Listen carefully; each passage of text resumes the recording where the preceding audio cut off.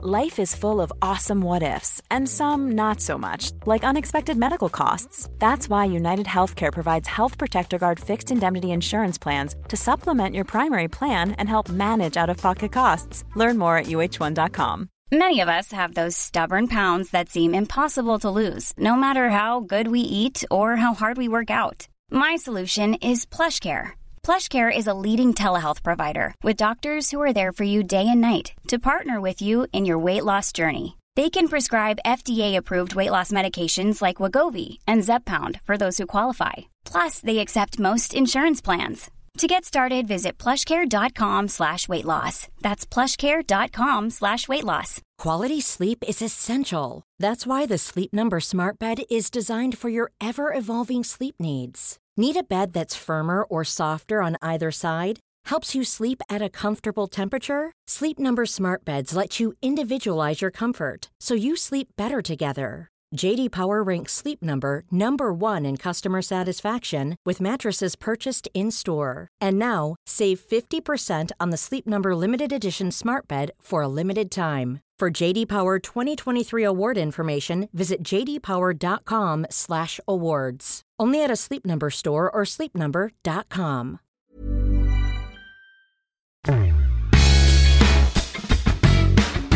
Andreas Granqvist spåddes en lysande framtid när han som tonåring slog igenom i HF och Allsvenskan.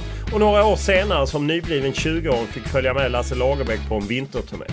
Det blev också ett skifte till Premier League och alla trodde att mittbacken var given i det svenska mittlåset många år framöver. Men det tog lite längre tid och karriären har innehållit svängar till Groningen och Genoa i Serie A och nu Ryssland. Och i dagsläget är han den givne försvarsgeneralen när Erik Hamrén siktar på EM till sommaren. Som vanligt börjar vi podden med en faktaruta.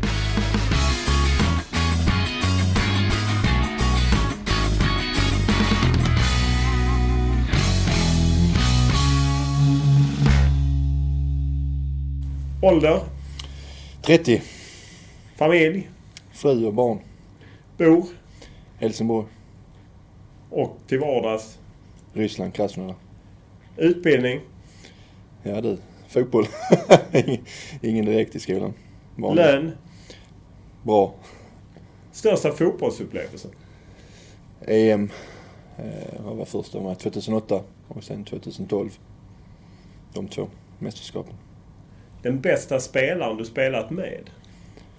Med Zlatan, Henke Larsson. Den spelaren du har haft svårast att möta? Som var tuffast eller värst? Zlatan, Milan. Vilken medalj i ditt prisskåp är du lite extra stolt över? Vad har jag för något roligt? Jag har bara en riktig cupguldet HF. Min första medalj. Riktigt på seniornivå. Har du någon tröja som du är lite extra glad att du har bytt till dig? Ja, Cristiano Ronaldos med Portugal. Bästa publiken? Ja, det. Sverige eller... Ja, det är bästa publiken. Kan vi vara både borta eller hemma?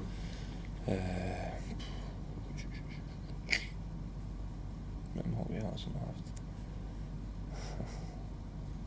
Fan, det ställer mig. Ja. En riktigt bra publik. Som är Ingen har varit bra? Jo, jag tar mitt eget lag så är Genoa var grym. Genoa var grymma fans. Spelar du på fotboll, tippar eller så? Nej, inte direkt. Har du något favoritlag i Sverige? Helsingborg.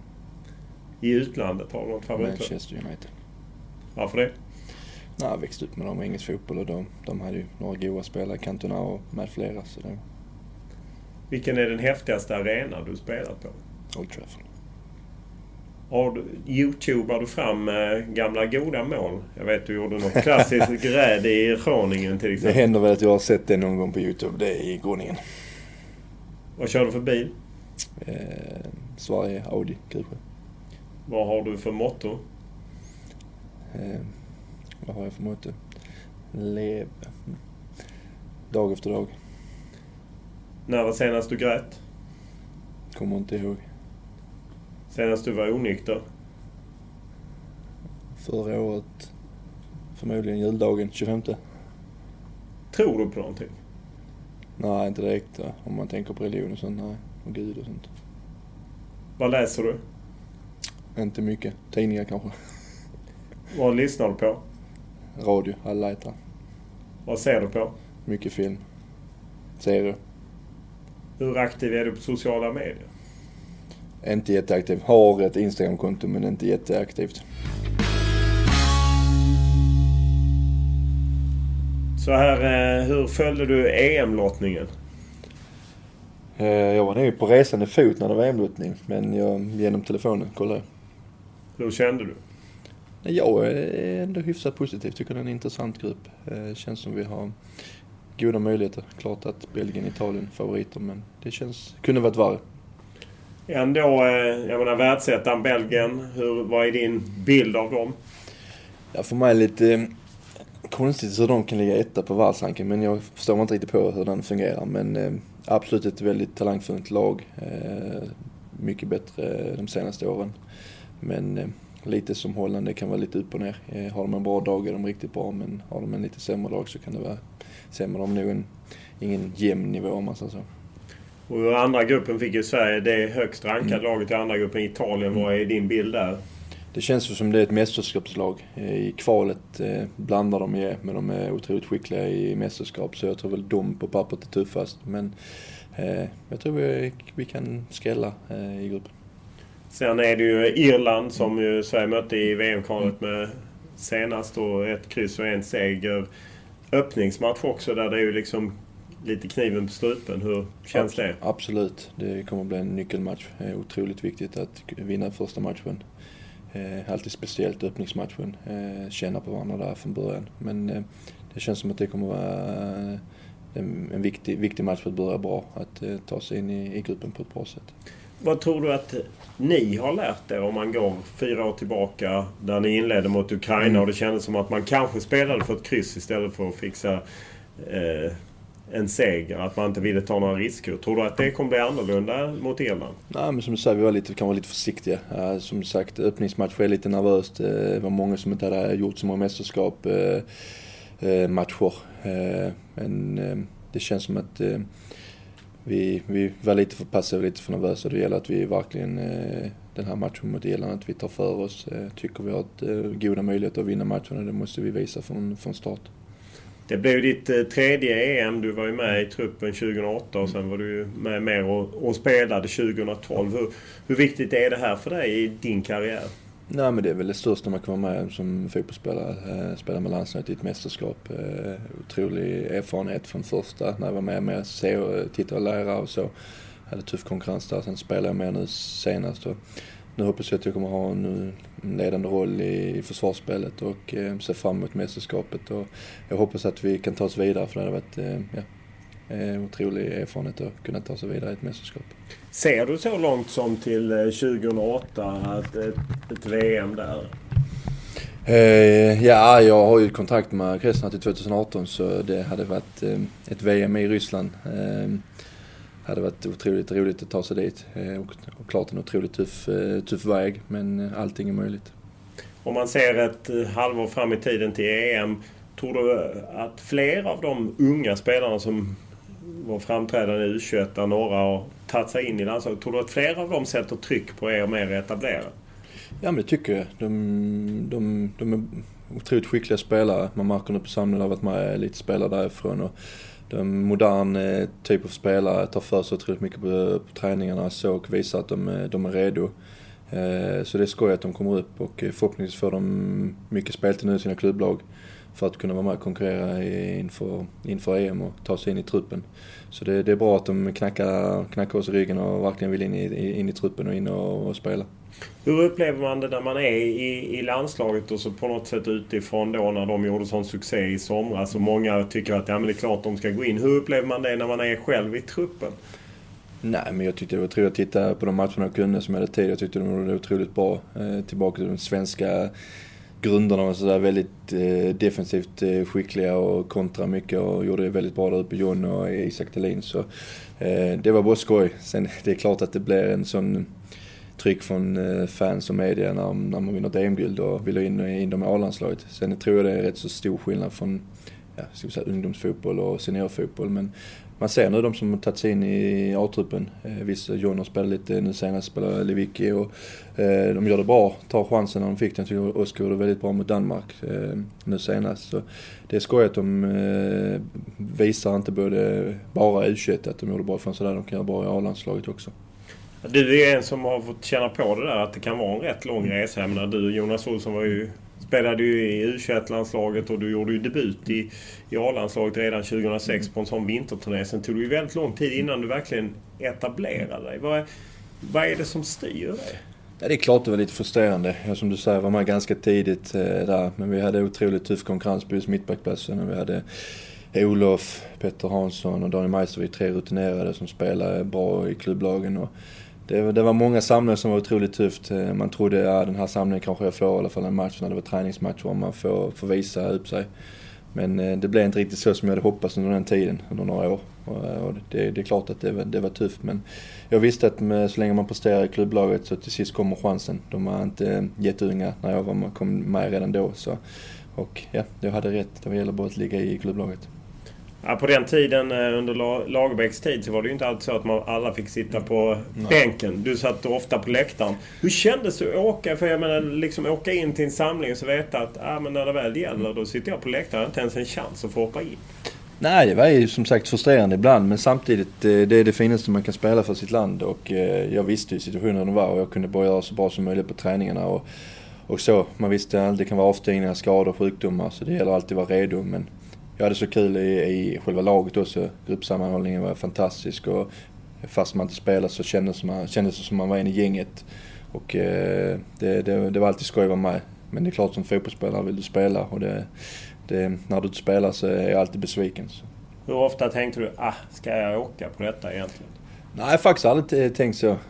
Mer att man har varit besviken kanske under, ibland efter sig. Framförallt efter när man inte har fått, framförallt träningsmatcherna. Där tyckte jag att jag kunde fått lite mer chanser för att spela några matcher. Och jag tror det är viktigt att när man är med ser lära så är det viktigt också att få chansen några gånger, framförallt i träningsmatcher, för att känna på det. För det är en stor skillnad att spela landslagsfotboll än att spela klubblagsfotboll. Så det var väl lite frustrerande. Och sen helt plötsligt när folk hoppar av och slutar så var man där och hade varit med kanske 3-4 år och inte fått spela någonting. Och då var helt plötsligt ett rätt så stort kliv när alla de rutinerade hoppar av.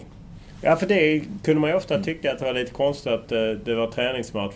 Och så var det liksom Isaksson i mål och Mellberg Majstov. Att det var samma spelare som på något sätt förbundskaptenen borde veta vad han har, eller hur? Ja, men så kände jag också. Absolut, och det har jag sagt öppet. Att det kan jag tycka också var lite konstigt mellan att man inte fick någon träningsmatch när det kanske inte var någon tävling som var inblandad under en samling.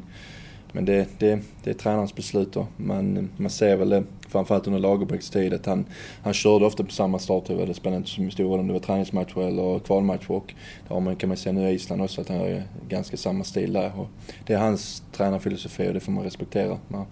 Det är svårt att klaga också när han får resultaten med sig. Sen under VM-kvalet till Brasilien så inledde ju Hamrén och satsa på dig och Jonas Olsson. Och under ett antal matcher gick inte 100 och han på något sätt splittrade upp det. Hur ser du på det i efterhand? Fick ni för mycket skuld eller var det ert fel att inte försvarsspelet funkade? Det är väl lite både och. Jag känner mig själv, som jag sagt, under den tiden att jag inte riktigt fick ut det spelet som jag kände att jag kunde och som jag presterade varje vecka i klubblaget då i Genoa. Och det var ganska frustrerande. Och som jag sa till er, där och någon annan de senaste åren, så har jag väl mer spelat mitt eget spel och inte rättat mig så mycket efter hur landslaget har spelat. Försökt hitta en bättre mix. Jag kände väl själv att man inte fick ut sitt eget spel, sin egen kapacitet i landslaget, och det var otroligt frustrerande vissa samlingar fungerade ganska bra, vissa var det inte alls bra, så det var väl något som jag bestämde själv när jag kom tillbaka efter jag hade varit borta. Han satsade lite på Antonsson och Per Nilsson där i slutet på VM-kvalet, och när jag väl kom in i EM-kvalet så hade jag beslutat mig själv för att våga spela mitt eget spel och verkligen köra på det, och jag känner att jag har kunnat ta med klubblagsspelet in i landslaget den här senaste tiden. Varför underordnar man sig så? Nej, men så är det. Det är landslag. Det är en annan typ av spel, annan situation, annan roll i laget. Men nu känner jag att jag har fått det förtroendet. De snacken vi har haft har varit otroligt bra. Och jag har fått typ samma roll som jag har i Krasnodar nu i landslaget i försvarsspelet. Och jag känner att mitt eget självförtroende har blivit mycket större i landslagsfotbollen och jag har hittat rätt mix av mitt spel i Krasnodar och mitt spel i landslaget och då känner jag själv att det fungerar mycket bättre. Du har ju dock haft flera olika kollegor bredvid dig, att det inte blir någon kontinuitet. Det är ju inte bara Erik Hamréns fel utan det är även skador och liknande. Vad betyder det just för försvarsspelet? Ja, men det är väl klart att man vill ha en central linje som är ganska samma i många matcher. Det har varit mycket både på mittbacken, centralt mittfält som varit skador och sjukdomar. Och det är klart att det betyder mycket för det är ofta i de leden om det sker några misstag så är det ofta farliga situationer för motståndarna. Sen tycker jag att vi är så ihopspelta de flesta nu att det inte betyder så mycket och det visar vi inte minst senast mot Danmark när Antonsson fick gå av där i ena matchen mot Danmark och Erik kom in och gjorde det bra. Så jag menar, det har varit mycket in och ut från många olika spelare men nu senaste tiden känns det som vi har satt det defensiva om man tar bort Österrike hemma för det var ingen bra match men överlag så har det ändå känts stabilare än vad det gjorde innan. Om man går till triumfen mot Danmark, hur skön var den känslan? Otroligt skön, en lättnad. Det har varit frustrerande där vi hade 4 poängs marginal till Ryssland och den samlingen som pajade allt. Det var otroligt frustrerande och besvikelsen var enorm och vi fick väl inte riktigt spelet att fungera just de 2 matcherna som vi ville. Andra halvlek mot Ryssland var väl ganska bra men överlag över 2 matcher var det inte godkänt. Och då var det extremt skönt att mot Danmark verkligen sätta typiskt svenska spel. Vi hade en otroligt bra försvarsspel och en trygg försvarsspel och sen vet vi att sätter vi den så kommer vi skapa chanser framåt och vi har en ganska bra spelare framme som kommer skapa chanser för sig själv eller för andra anfallsspelare så det var 2 riktigt bra matcher. Kan vi fortsätta på den här typen av spel så tror jag att vi kan överraska lite igen. Efter triumfen mot Danmark så var det en del som blev överraskade över att ni var så på något sätt ilskna mot media. Hade ni använt media liksom som en tändvätska? Nej, inte använt, men det är klart att ibland vi ska ha kritik, det ingår i vårt jobb. Det är en resultatbaserad bransch och när vi inte presterar så ska vi ha kritik. Sen måste man, som vi har sagt många gånger, i mixad och under och efter samlingar måste man nyanse i det. Där finns alltid positiva saker och alltid negativa saker i matcher. Och det gäller att hitta en mix kan jag tycka. Ja, det känns som det blev lite för mycket media mot landslaget och landslaget mot media istället för att hitta en bra nivå på det. Att hitta respekten mellan både landslaget och media så att vi kan ha en öppen och bra atmosfär. Och det känns som att den har blivit sämre och sämre under åren och istället för tvärtom. Och det hoppas jag att vi på något sätt kan lösa så att media och landslaget hittar en bättre nivå. Att man kan vara öppnare och man kan ha en bättre dialog både under samlingarna och efter samlingarna. Du som ändå var med på Lagerbäcks tid, upplevde du att den är sämre idag än vad det var under Lagerbäcks tid? Nej, inte direkt, men det är väl mer att resultaten under Lagerbäcks kanske i kval framförallt var bättre under en längre tid. Vi har varit lite nu ett VM-kval vi missade och ett EM-kval som inte har varit jättebra i alla situationer. Jag tycker vissa matcher har varit bra men ändå inte fått det var mycket kritik ändå både på spelare och framförallt Erik och det är det jag menar vi måste hitta en nyans där vi kritiserar när vi ska kritisera så positivt när det ska vara positivt och det var därför det var extremt skönt att ta oss vidare till EM. Jag tror både fans, ni och vi spelare är otroligt nöjda för att tillbringa ett EM i Frankrike till sommar. Hur upplever du just kritiken mot Erik Hamrén? Hur hanterar han det? Nej, jag tycker nu de senaste samlingarna har han varit otroligt lugn och avslappnad och det har bidragit också. Man känner att spelet har varit väldigt avslappnat och samlingen senast mot Danmark som var en av de, alltså om man ska säga pressen tuffaste samlingarna på länge. Men det kändes från första dagen där att det var lugnt och alla var otroligt fokuserade på samlingen och fokuserade på matcherna och när vi har den här harmonin i gruppen så får vi resultaten med oss och det såg vi inte minst mot Danmark som jag tycker var 2 bästa matcher på ett antal år kanske till och med. Erik Hamréns kontrakt går ut efter EM. Du själv vill ju gärna avsluta med ett VM 2018 i Ryssland. Hur ser det ut? Tycker du att förbundet ska förlänga med Erik Hamrén eller ska han avsluta med EM och ta in någon annan? Det är jättesvårt att spekulera. Det tror jag allting innebär resultatet i EM också. Vi är så fokuserade nu på den, sen för det är en fråga för förbundet att ställa mig ett snack med Erik förmodligen. Så vi får se. Vi är bara fokuserade på EM nu och jag tror Erik har full fokus på EM också. Sen får vi se efter EM vad som händer. När det går bra så är ju allting oftast tipptopp. När det går lite sämre som det då i början på hösten så kan det ju lätt liksom bli lite mer splittringar. Hur upplevde du att ni hanterade liksom, jag menar först Ryssland och sen Österrike som grupp? För det kan inte vara så att alla bara tyckte att allt var tipptopp. Nej, men absolut, det som jag säger, där man måste hitta, när det ska vara ordentlig kritik så ska vi ha den ordentliga kritiken. Och Ryssland, okej. Första dålig, andra okej. Österrike var en riktigt platt match och det inser alla. Det är inte någon som tyckte att vi gjorde en bra match. Förlora 4-1 hemma, kunde det blivit mer. Så jag menar, det är klart att vi blev svikna och frustrerade, men vi inom gruppen kände ändå att vi har fortfarande chansen. Vi ska ta de sista 2 matcherna kvalet först och sen får vi se hur Ryssland presterar. Och misslyckas vi ta den där andra platsen som vi gjorde så hade vi ett playoff där vi skulle se till att ta oss till EM. Och jag tror inom gruppen har vi alltid varit positiva att ta oss till EM. Det är klart att efter Ryssland och Österrike var vi otroligt besvikna och det tog extra lång tid att smälta de 2 förlusterna. Men när vi väl samlades inför, vad var det, borta mot Liechtenstein och sen Moldavien. Så där hade vi redan bestämt oss inför den samlingen och vi snackade oss om att vi ska vinna de här 2 matcherna och sen får vi se vad som händer och in då för playoffen så vi ska bara ta oss till EM och jag tyckte vi där slöt vi ihop oss otroligt bra som grupp och skapade en riktigt bra harmoni i laget och inte bara spelare utan ledare och allt runt omkring. Det var inget snack om saken, vi skulle till EM. Om man följer landslaget på nära håll så ser man ju ibland på matcher att du är en av få spelare som kan stå upp mot Zlatan och skälla på Zlatan och ni skäller på varandra. Vad är det ni avhandlar då? Nej, men jag försöker vara den personen jag är i klubblaget och det behövs ibland på plan. Det ser nog mer allvarligt ut kanske från publikens håll än vad det är inne på plan. Jag tycker det är bra med känsla. Jag tror Zlatan uppskattar också att man satt tillbaka.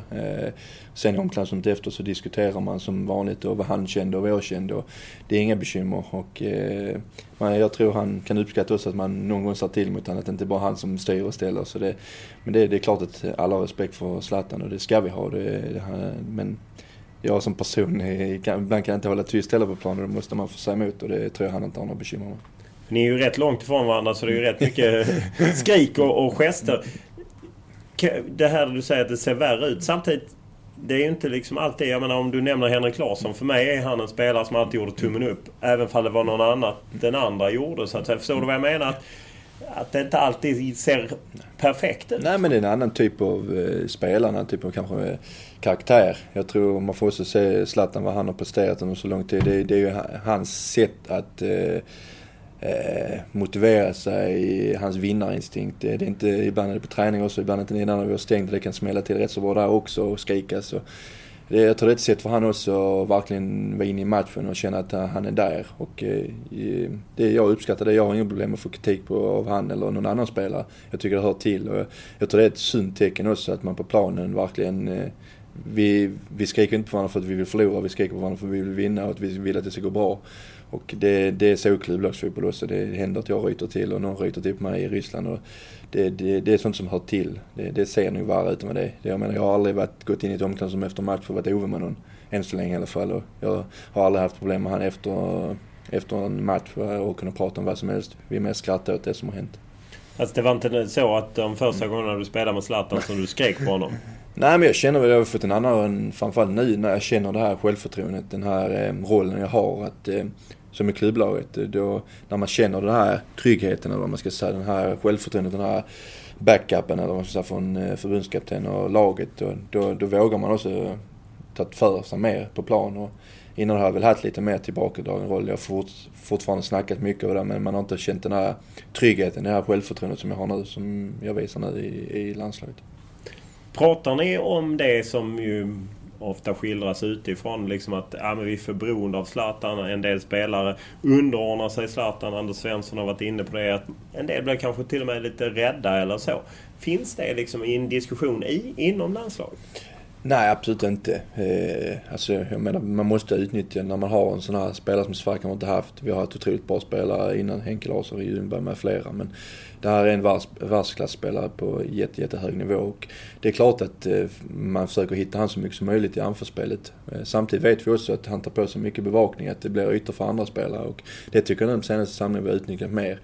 Och det är något som vi måste fortsätta utnyttja, för han kommer alltid ha extra bevakning. Och då blir det jätteytor för andra. Och vi har bevisat när Zlatan har varit avstängd eller sjuk eller någonting att vi är ett bra lag ändå. Och då, det blir en annan typ av fotboll kanske utan Zlatan. Men det är klart att alla föredrar att ha en Zlatan på planen inte. Och det är inte bara i Sverige, om du tittar på Portugal eller där har de Ronaldo. De är lika beroende av han som vi är, men de klarar sig också utan han. Så det är klart att det kommer bli ett annorlunda Sverige utan Zlatan än när han är på plan. Och det är väl mer det, tror jag och Anders menar, att vi kommer fortfarande kunna spela bra fotboll utan Zlatan, men det är klart att vi vill ha honom på plan. Vågar du tänka på, eller vad har du för målbild kring EM i sommar? Vad ser du Sverige när det tar slut?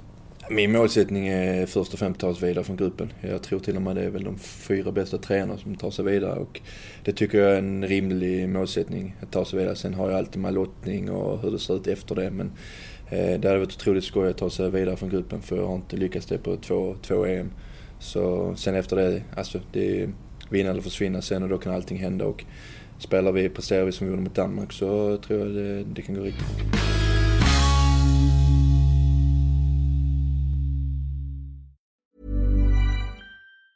When you're ready to pop the question, the last thing you want to do is second-guess the ring. At BlueNile.com, you can design a one-of-a-kind ring with the ease and convenience of shopping online. Choose your diamond and setting. When you find the one, you'll get it delivered right to your door. Go to BlueNile.com and use promo code LISTEN to get $50 off your purchase of $500 or more. That's code LISTEN at BlueNile.com for $50 off your purchase. BlueNile.com, code LISTEN. Hold up. What was that? Boring. No flavor. That was as bad as those leftovers you ate all week. Keke Palmer here, and it's time to say hello to something fresh and guilt-free. Hello Fresh. Jazz up dinner with pecan-crusted chicken or garlic butter shrimp scampi. Now that's music to my mouth. Hello Fresh. Let's get this dinner party started. Discover all the delicious possibilities at hellofresh.com. Life is full of awesome what-ifs, and some not so much, like unexpected medical costs. That's why United Healthcare provides Health Protector Guard fixed indemnity insurance plans to supplement your primary plan and help manage out-of-pocket costs. Learn more at uh1.com.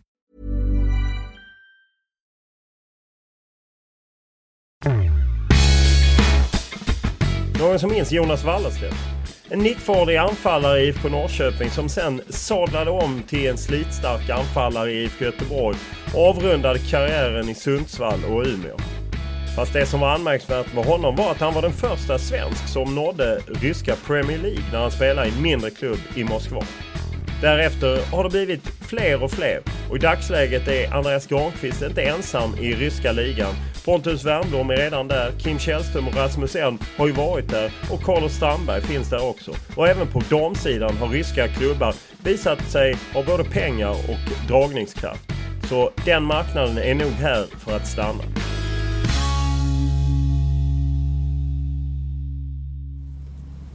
Du spelar ju i Ryssland. Hur mycket tvekar du innan du flyttade till FC Krasnodar? Det är klart att det var mycket tanke bakom fram och tillbaka, och min fru var väl inte jättepositiv till en början. Vi hade lite snack med italienska klubbar och engelska klubbar, men helheten stämde inte riktigt. Det var inte bara jag kunde bestämma, det hände lite på olika håll och kanter. Men när väl Krasnodar kom in och det blev konkret och klubbarna kom överens, och jag åkte dit, så kändes det otroligt bra och kändes rätt. Och nu efter 2,5 år så både jag och min fru väldigt positiva och väldigt glada för att vi tog det här äventyret, tog den här möjligheten. Hur är livet? Alltså, för att jag antar att det ändå är annorlunda. Det är klart det är annorlunda. Det både ta sig dit och visum och detta, och sen livet där är klart annorlunda. Men det finns allt. Alltså, det är en stad på cirka 1 miljon människor, och där finns väldigt fina ställen och lite sämre ställen om man så i staden. Så vi håller oss oftast på de bra ställena, bra restauranger, bra shopping, bra matbutik och sådana grejer. Och det är mycket nu med en dotter på 2 år, så jag nästan alltid går till henne när jag är ledig och för min frus del. Så det fungerar bra och än så länge trivs vi och jag hoppas att vi kommer fortsätta trivas. Hur är det för, jag menar som fotbollsproffs är man ju alltid privilegierad på något sätt, men där kanske blir det extra påtagligt med den rikedom som finns, men också det är ju enorma skillnader i det samhället. Så är det. Det är otroliga klyftor mellan rika och fattiga. Det är tragiskt på ett sätt, men det är inte något jag kommer kunna ändra på den här tiden jag är där eller på lång framtid. Men det är tråkigt, det är så. Man märker det tydligare på sådana här ställen att de som har det bra förutsättningar lever ett otroligt lyxigt liv. Sen ser man också de folken som har det väldigt mycket sämre, som kanske inte, som har det otroligt svårare både för mat och bra boende och sådana saker. Så det är synd på så nära håll man ser det. Det är inte så att det är ett kvarter där jag bor så är allting topp. Det är nära mig också att det kan finnas sämre byggnader och sämre möjligheter att bo och så. Så det är mixat i det bra, så att säga. Så det är tråkigt när det är så. Om du ser till den, jag menar, Ryssland är ju mycket politik idag. Jag menar, man har skärpt bevakning av medier och liknande, skurit ner på fria medier. Man är i någon slags konflikt, får man väl ändå säga, med Ukraina. Hur rädd är du för att bo i Ryssland? Jag måste säga, vi har faktiskt inte varit rädda överhuvudtaget någonting. Det var ändå, jag tror det är inte mer än 20-30 mil till Krim när det hände där. Och vi har faktiskt inte märkt någonting. Det är klart, när det väl börjar så blir man lite så här, vad händer nu här? Kommer det komma in i Ryssland? Men man pratade med de ryska spelarna, ledarna och de som pratar klubben, och de sa att ni behöver inte vara oroliga, allting är under kontroll här och Ryssland kommer inte vara några bekymmer. Och vi märkte faktiskt inte av överhuvudtaget någonting. Är det skrämmande eller är det liksom att, för jag menar, de gick ju bara in och tog den här Krimhalvön? Ja, jag försöker inte, det är klart man har försökt få reda på lite vad som ligger bakom och vad som har hänt, men jag försöker fokusera på det jag kan, och jag tycker bara det är tragiskt att 2015 att det kan ske, både man ser nu vad som händer här i världen med Syrien och med flyktingkrisen och allt det här, och jag tycker det är tragiskt att inte länder, de största länderna här i världen, Europa, kan gå samman och se till att lösa de här problemen, och nu får vi se vad som händer, men det är ju tragiskt att det är som det är. Om du ser till, det finns ju även politiken tar ju sig in i fotbollen. Jag menar, ukrainska lag kan inte lottas mot ryska i Europaspelet. I Ryssland har man ju förbjudit import av turkiska spelare. Är det något ni pratar om inom fotbollen? Det är klart att det kommer upp ibland samtalsämnen och så, men det är vuxna människor, kan jag tycka, och som jag sa 2015, att inte vuxna människor kan ha en dialog och diskussion om hur man löser saker på ett bättre sätt. Det för mig är väldigt märkligt. Men ja, jag sitter inte i de här rummen, och det är vad som sägs bakom kulisserna, det har jag ingen aning om, men det känns som att det borde gå att lösas på ett bättre sätt. FC Krasnodar är en rätt ung klubb och det är ju uppbackad av Sergej Galitsky, en rik miljardär som det ju finns några stycken i Ryssland. Hur märks det? Ni bygger ny arena, allting. Du har berättat att det är otroligt pampigt kring klubben. Ja, när jag kom dit så visste jag inte riktigt vad jag skulle vänta mig. Men både hans ungdomsakademi som han har byggt upp till ungdomslagen är helt otrolig. Det är svårt att beskriva. Man kan säga att det är flashigt, det är snyggt och allting, men man måste se det live, tror jag.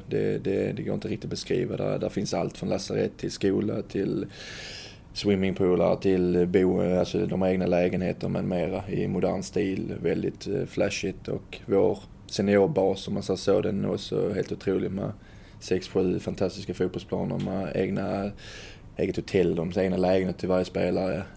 Otrolig möjligheter till allting. Läkarvård, gym med mera. Så, och nu kommer arenan stå klar här till nästa år, som kommer vara otroligt påkostad med det mesta som kan tänkas. Så man visste inte vad man väntade sig när man flyttade dit, men fotbollsbiten kan inte bli mycket bättre än vad den är. Hur engagerad är han i klubben? Dyker han in i omklädningsrummet och så? Ja, han är faktiskt, nu har han haft otroligt mycket business med sin matkedja Magnet, men han är där minst en gång i veckan på träningsbasen och kollar till träningar och lite så, och otroligt ödmjuk social människa för att vara så otroligt rik. Tar sig tid att snacka med spelare och väldigt mån om hur vi mår, framförallt vi utländska spelare. Och han är på varje hemmamatch och en del bortamatcher också, så kommer alltid ner omklädningsrummet efter matcherna. Så han är väldigt engagerad och det är otroligt positivt ser hans engagemang i klubben och i staden. Kommer han in med bonusar som man ibland läser om i andra länder rika ägare kan göra? Nej, han har faktiskt inte varit så som man har hört om att man får ett kuvert efter matcherna. Han är med otroligt ordentligt. Det ska betalas ut på rätt sätt och allting. Men det är klart att det händer att bonusen blir större än vad den är tänkt att bli när vi slår bra lag och vinner otroligt viktiga matcher. Då kan det hända att han är otroligt glad och att bonusen kan dubblas. Hur mycket är en bonus på? Den kan jag inte sprida. Det är en bra bonus, men beloppet kan jag inte säga. Men det är klart att det är en bra bonus. Det finns ju mycket uppgifter om vad du tjänar. Jag förstår att du inte säger det, men att det är väldigt stora summor. Jag tror att man betalar en flat tax, alltså en rak skatt i Ryssland, så att det blir väldigt lönsamt. Är det så mycket pengar att du liksom aldrig kommer behöva jobba med? Ja, jag har ju en situation där att när jag väl slutade spela fotboll att jag hade inte behövt jobba. Men samtidigt jag kan inte sitta still för länge, så det är klart att när den dagen jag flyttar hem förhoppningsvis kommer jag kunna avsluta i HF något år och sen efter det ta mig in i något i fotbollsbranschen eller något runt omkring. Så jag kommer inte kunna sitta still. Jag vill ändå ha någonting att göra. Men kan man förstå det liksom när man ser siffrorna på ett kontrakt att wow, de enorma pengarna? Det är ju inget du drömde om. Nej, men det är klart att när man nu, som sagt, när man närmar sig slutet, så det är klart att man är otroligt lyckad lottad att man har hamnat i den här situationen. För 5-6 år sedan så är det klart att jag tjänar fortfarande bra då och hade haft ett bra liv efter fotbollen, men kanske inte i samma situation som jag är nu. Så det är klart att man är lyckligt lottad och det är inget jag sticker under stolen med att vi tjänar otroligt bra som fotbollsspelare och framförallt som proffs i Ryssland. Men ja, man måste ta vara på det man kan och det är klart att man inte stannar till för ett bra kontrakt. Ni är ju nästan som en lite halv allsvensk utpost. Jag menar, Ragnar Sigurdsson spelar bredvid dig, det gamla Blåvitt, mittbacken, och Wanderson är där och Ari da Silva Ferreira som har varit i Kalmar FF. Hur kommer det sig att han har fastnat för en del spelare som varit i Sverige? Ja, det är jättesvårt att säga. Wanderson var ju där när jag kom. Sen kom jag och Ari, tror jag, nog samtidigt till och med. Han var ju i Sparta Moskva då redan. Och de var väl nöjda med det jag presterade och ville ha in någon typ av skandinavisk spelare, om man ska säga. Och de valde då Ragnar Sigurdsson från FCK, var han då, tror jag. Så det har fungerat bra. De är nu nöjda med vår mentalitet. De vet vad de får. En spelare som alltid är 100% och både på och utanför plan. Så de är nu nöjda med vår karaktär, om man säger så. Sportsligt går det ju bra. Jag menar, ni gick bra i ligan förra året. Ni är med i år efter ni har avslutat bra nu när ni har vinteruppehåll och Europa League. Ni vidare. Ni vann gruppen för Borussia Dortmund. Vad är det som stämmer? Nej, vi hade lite tufft i början. Tappade poäng mot de lagen där vi normalt ska vinna. Mycket kryssmatcher i början av säsongen. Hade 3-4 nya spelare inför säsongen. Vi tappade då 3 spelare. Så tog ett tag innan de kom in i vår typ av spel. Nu de senaste månader har det fungerat otroligt bra. Vi har inte, jag tror vi har förlorat en match de senaste 10-12 matcherna. Och det har gått bra både i ligan med ligor, tror jag, 7 poäng från CSKA Moskva och 4 poäng från andra platsen, tror jag.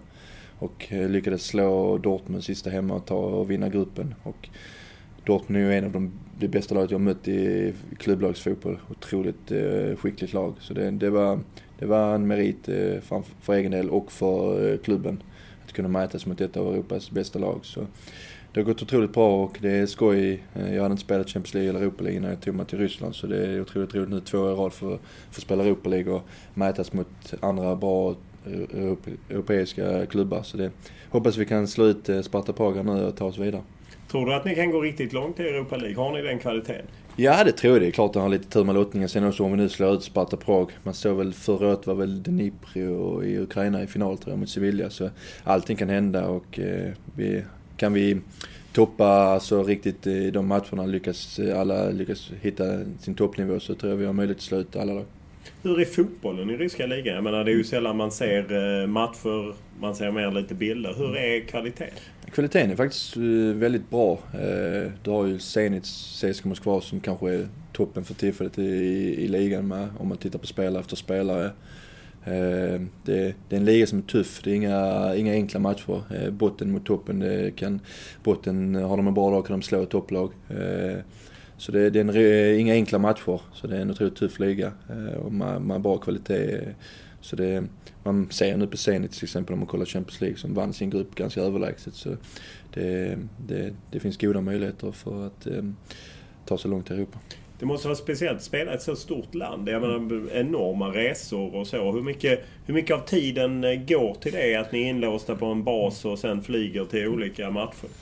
Ja, vi har väl i snitt i alla fall minst 2-3 timmar till varje bortamatch i flyg. Så sen har vi då fördelen att vi har en bra ägare, en rik ägare, så vi har ju ett eget plan.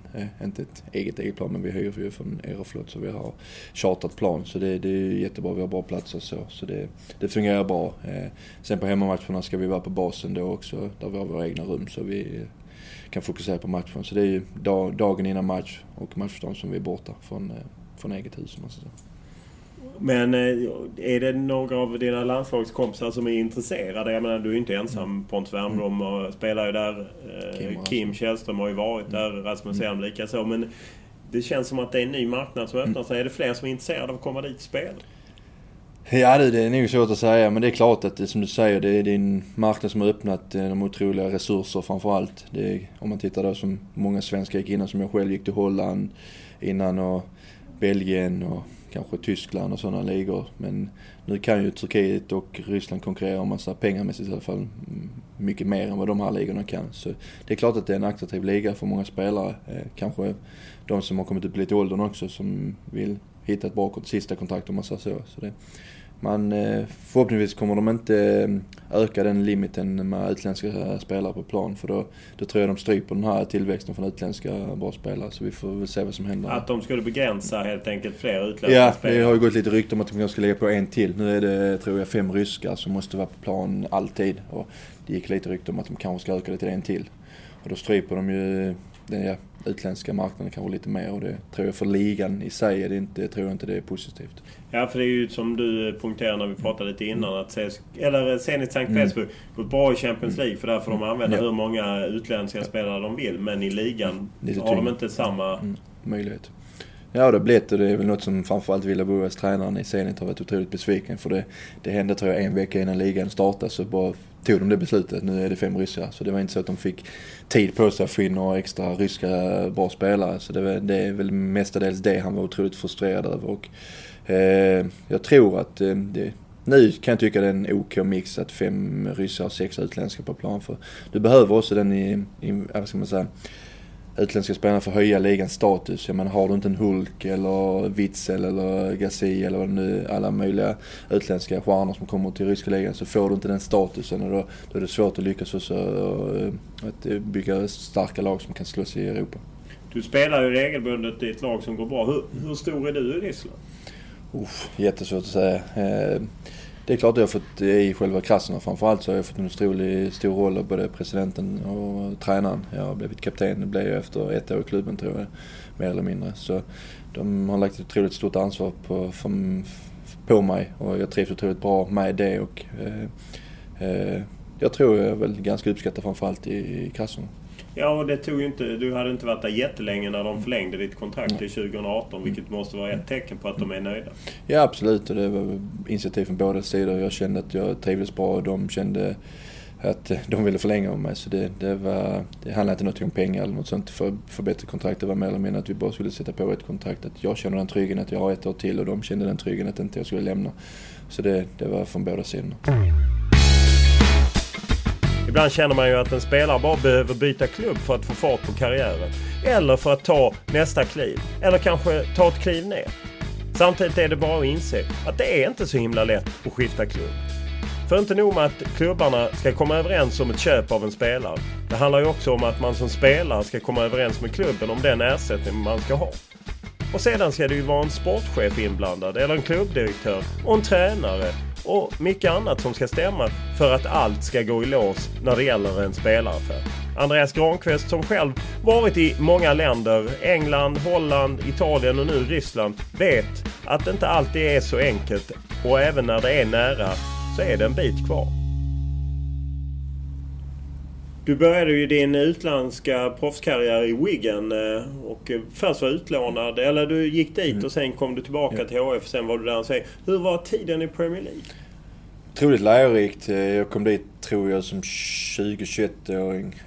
Hade bott här hemma med familj och vänner och den tryggheten och komma till kanske en av världens största ligor, om inte det är den spanska ligan. Och där var det inte samma känsla att de tog hand om mig på samma sätt. Där var det lite, man fick ta hand om sig själv så att säga. Det var inte så att en tränare klappade på ryggen om du gjorde några misstag. Det var en annan mentalitet. Så det var otroligt tufft men otroligt lärorikt och jag ångrar inte det överhuvudtaget. Jag spelade väl 14-15 matcher i Premier League och det var en otroligt rolig period. Till en början hade du Henrik Larsson i Manchester United. Var det en hjälp att kunna bolla med? Eller Absolut. Vi hade spelat 1,5 år i HF tror jag då och blev väldigt bra vänner. Och jag hade till och med Andreas Johansson i Wigan första tiden. Så han bodde i Manchester, jag bodde i Wigan. Så det var ju bara 35 minuter pendelns avstånd. Så det blev ett antal trippar till Manchester och snacka med hans erfarenhet och kunna hjälpa när man hade tufft i Wigan. Men kan du känna ändå att allsvenskan till Premier League, att det är ett för stort kliv? Ja, det är ett otroligt stort kliv, framförallt när man är 21 år och jag hade spelat 3 säsonger i allsvenskan. Men det är svårt också att tacka nej när man får den möjligheten. Och så som jag ser det på, jag hade otroligt mycket snack med min agent och fram och tillbaka vad som var det bästa alternativet. Men vi tog det beslutet att jag kände att när jag väl har varit där och tagit chansen så har jag alltid möjligheten att ta mig vidare därifrån. Antingen alltid hem igen eller har jag, som det blev, holländska ligan.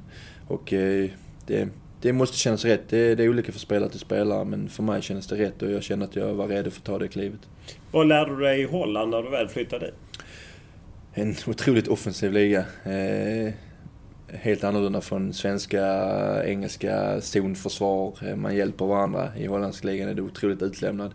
Och det är väldigt lärorikt som försvarsspelare. Där blir det man för nästan halva plan och blir du bortgjord så kan det mer eller mindre vara ett friläge. Så det var otroligt lärorikt och utvecklades enormt mycket offensivt och blev en mycket bättre offensiv spelare.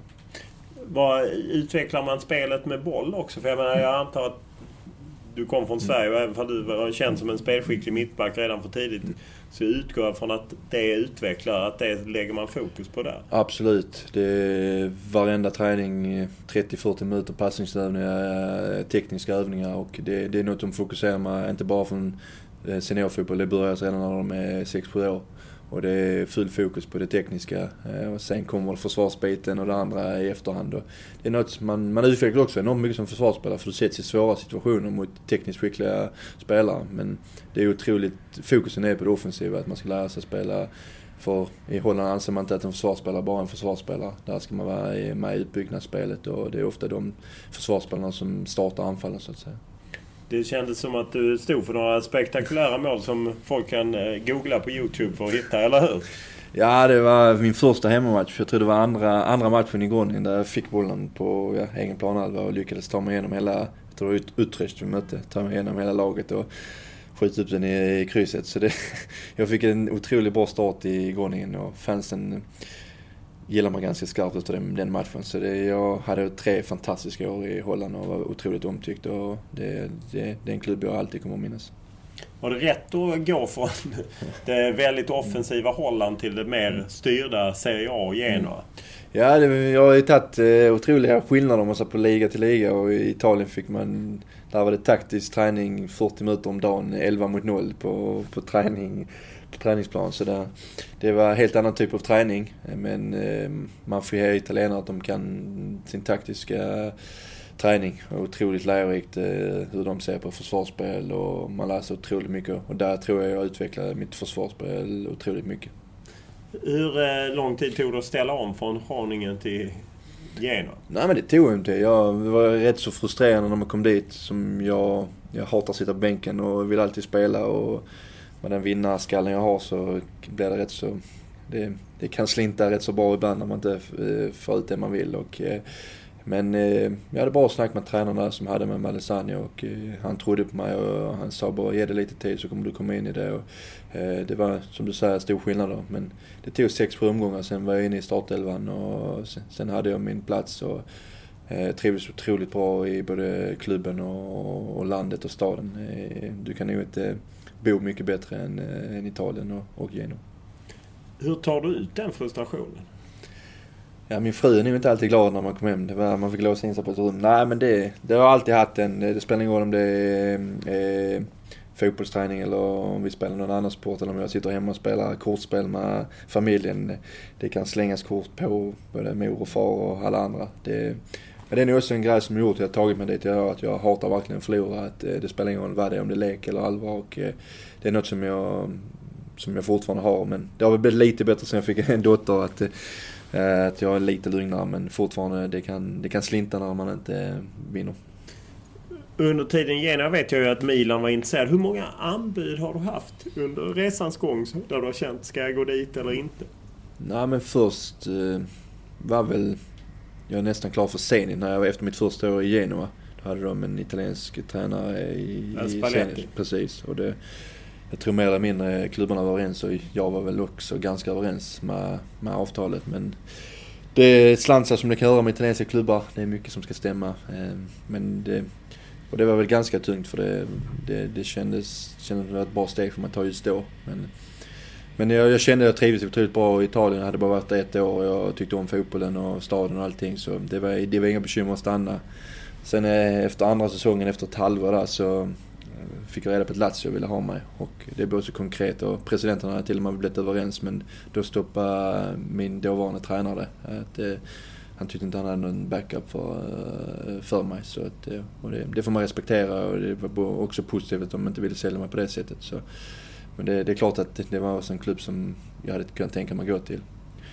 Och då efter andra säsongen så då kom Milan in i diskussionen och det var också presidenterna. Jag vet att Galliani och Preziosi är väldigt bra vänner och Berlusconi också då. Och då hade de träffats på middag och kommit överens att jag skulle gå till Milan och min agent blev inblandad och han hade bokat resa dit och vi skulle bara förhandla det sista. Men då, jag vet inte riktigt vad som hände, men det bröts på sista sekund så det blev inte. Och då precis i den bilden var man ganska frustrerad och besviken och det är inte vilken klubb som helst att få spela för Milan. Men det ledde mig till dit jag är idag och allting händer på något sätt, så jag trivs otroligt bra och jag har fått uppleva mycket nu i 2,5 år krasserna så jag är positiv ändå. Hur svårt är det där när man liksom värderar? Jag antar att det var likadant i Groningen att du hade anbud där. Hur svårt är det när man ska värdera det och när man vet, är det här seriöst eller inte, vill tränaren ha mig? Nej, men det är jättesvårt och det är ett spel och i början ville jag veta allt från min agent, att när någonting hörde av sig ville jag att han skulle ringa mig direkt och man var nällad och få reda på vad som hände runt bakom kulisserna. Men nu de senaste åren har jag varit med om så mycket så när jag sagt till honom ingenting förrän att det är konkret och att det verkligen är. Och det var det ju med Milan, så han hörde av sig, sa att han hade bokat en resa och sen blev det inte, så det var jag inte riktigt nöjd på han. Men det var inte hans fel, tror jag i alla fall. Så nu vet jag, nu är jag så rutinerad så jag vet att det är mycket som ska stämma förrän allting är klart och för man har kritat på så kan allting hända. Hur ofta läser du om dig själv i tidningen eller har läst där du inte har haft en aning?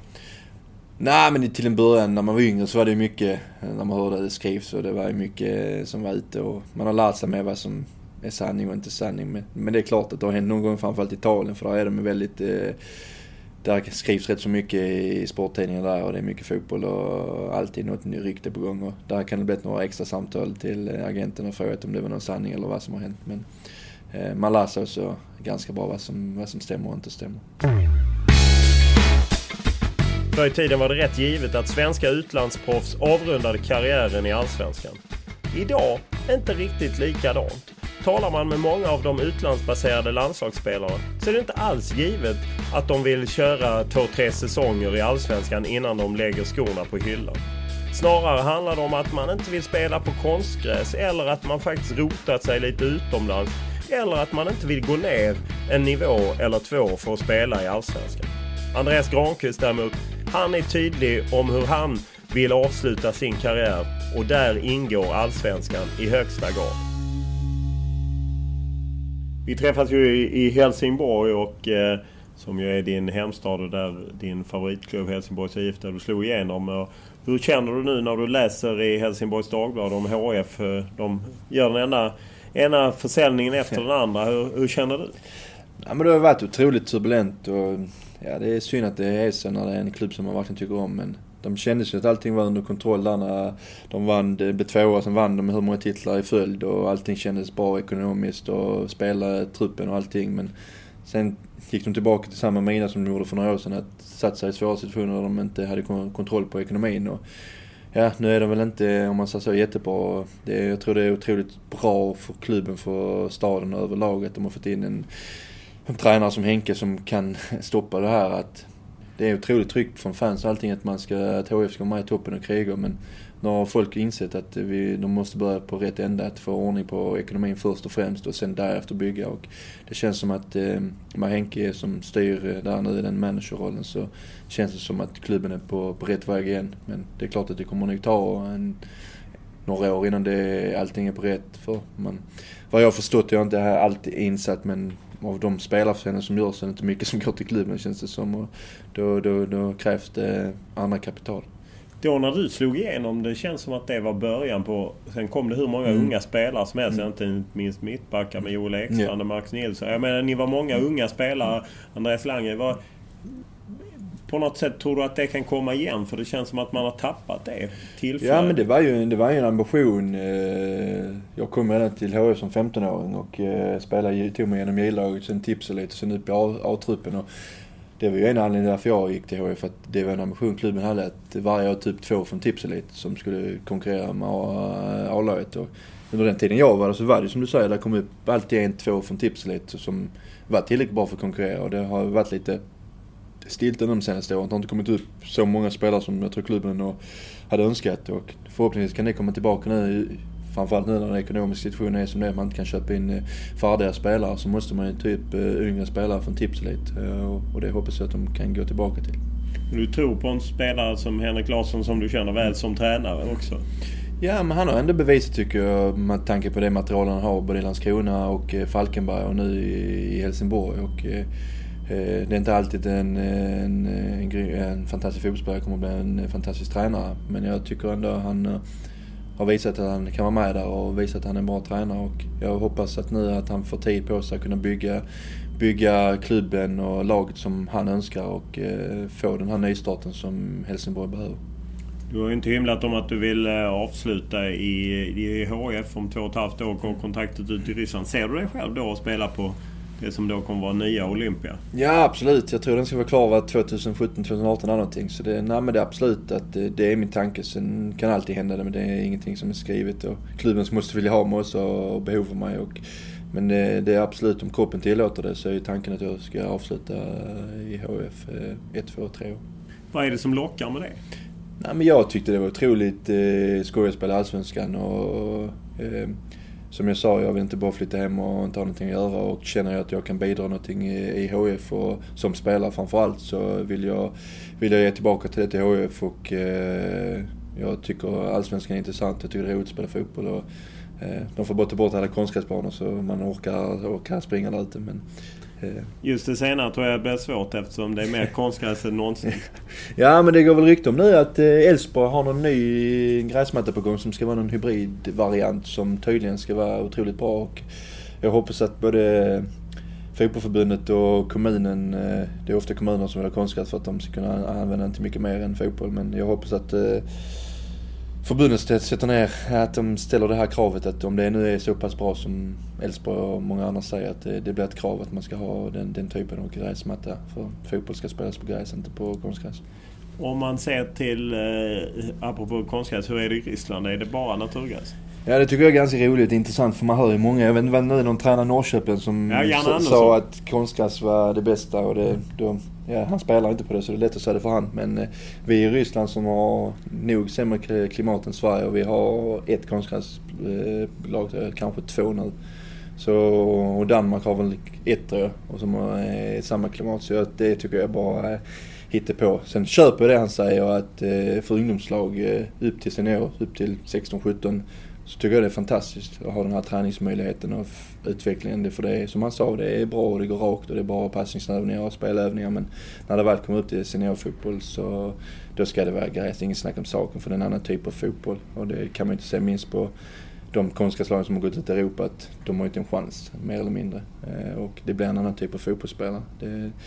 Det tror jag nog de flesta är överens som spelar på det och utväxt på det. Så jag hoppas att det blir det här hybriden som blir nästa generations fotboll, för då är det mer eller mindre gräs. Ja, för din förra landslagskollega Johan Amander har ju sagt att allsvenskan är nog inget för mig just med konstgräs och så. Och pratar man med flera andra spelare så det är rätt få som vill göra som Marcus Rosenberg, vända hem och spela för sin gamla klubb. Vad är det som du brinner för där? Nej, men det är med glädjen till fotboll och att jag tyckte det var otroligt roligt, och som jag säger, HF är min klubb och jag vill komma tillbaka och spela, och sen i framtiden kanske blir någonting inom föreningen. Sen vad det är, det får vi se, men jag har ambitioner att komma hem och spela och sen hitta någon roll i HF förhoppningsvis. Så vi får se vad som händer, hur kroppen tillåter det, men det är i alla fall ambitionen. Ja, för du fyller ju 31 nästa år. Börjar du se slutet på karriären, just börja tänka på vad ska jag göra sen? Ja, men absolut. Tanken är väl att i alla fall spela till runt 35. Där någonting, sen får man se om det är plus minus något år. Hur kroppen mår och tillåter spela. Men absolut, man bör känna att det är inte långt kvar. Och som jag sa, jag vill ha någonting att syssla med den dagen det är slut. Och om det blir, som det ser ut nu, hade jag gärna blivit en tränare. Och man har varit med i många länder och många olika tränare, så det har varit kul att hitta någon egen roll, någon egen mix av dem man har lärt sig av och se om man kan lyckas inom det yrket. Alltså är jag huvudtränare då? Ja, absolut. Blev du förvånad när Olof Mellberg blev tränare för Brommapojkarna? Ja, lite, absolut. Det var nog inte något jag hade tippat på om någon hade frågat mig innan, men jag tycker det är otroligt viktigt. Där finns otroligt många duktiga fotbollsspelare som förhoppningsvis kan bli bra tränare och kan ta in det i svensk fotboll. Det måste utnyttjas på det bästa möjliga sätt. Sen är inte alla gjorda för att bli tränare, men man kan ändå utnyttja de kunskaper och de kvaliteterna de har haft under sin långa karriär utomlands. Det är ingen tvekan dock för dig att du ska vända hem till Sverige och Helsingborg. Du ska bo kvar i utlandet. Nej, absolut inte. Jag är så hemmakär och jag passar på all den tid jag har att komma hem så mycket som möjligt. Så det är ingen snack om saken att jag kommer att bosätta mig i Sverige och Helsingborg den dagen det är slut. Stort tack. Tack själv. När jag träffar Andreas Granqvist så är det inte i Krasnodar och Ryssland, utan det är på Hotell Marina Plaza i hans hemstad Helsingborg. Fördelen med att vara proffs i Ryssland är att det är ett långt vinterlov. Han har 5 veckor innan han ska samlas åter för att börja ladda för Europa League och dess 16-delsfinal i februari. Och innan dess säsongen ska dra igång i mars i den ryska ligan. Podden däremot tar inte ett så långt speluppehåll som Andreas Granqvist, utan kör på över helgerna för fullt. Och det är bara att logga in varje måndag i gryningen så finns det ett nytt avsnitt. Och som vanligt är jag tacksam för all form av feedback eller önskningar. Och lättast är ett mejl, olof.lund@tv4.se. Men det går också bra via Twitter, Olof Lund, eller via Instagram, Olof Lund. Tack för den här veckan.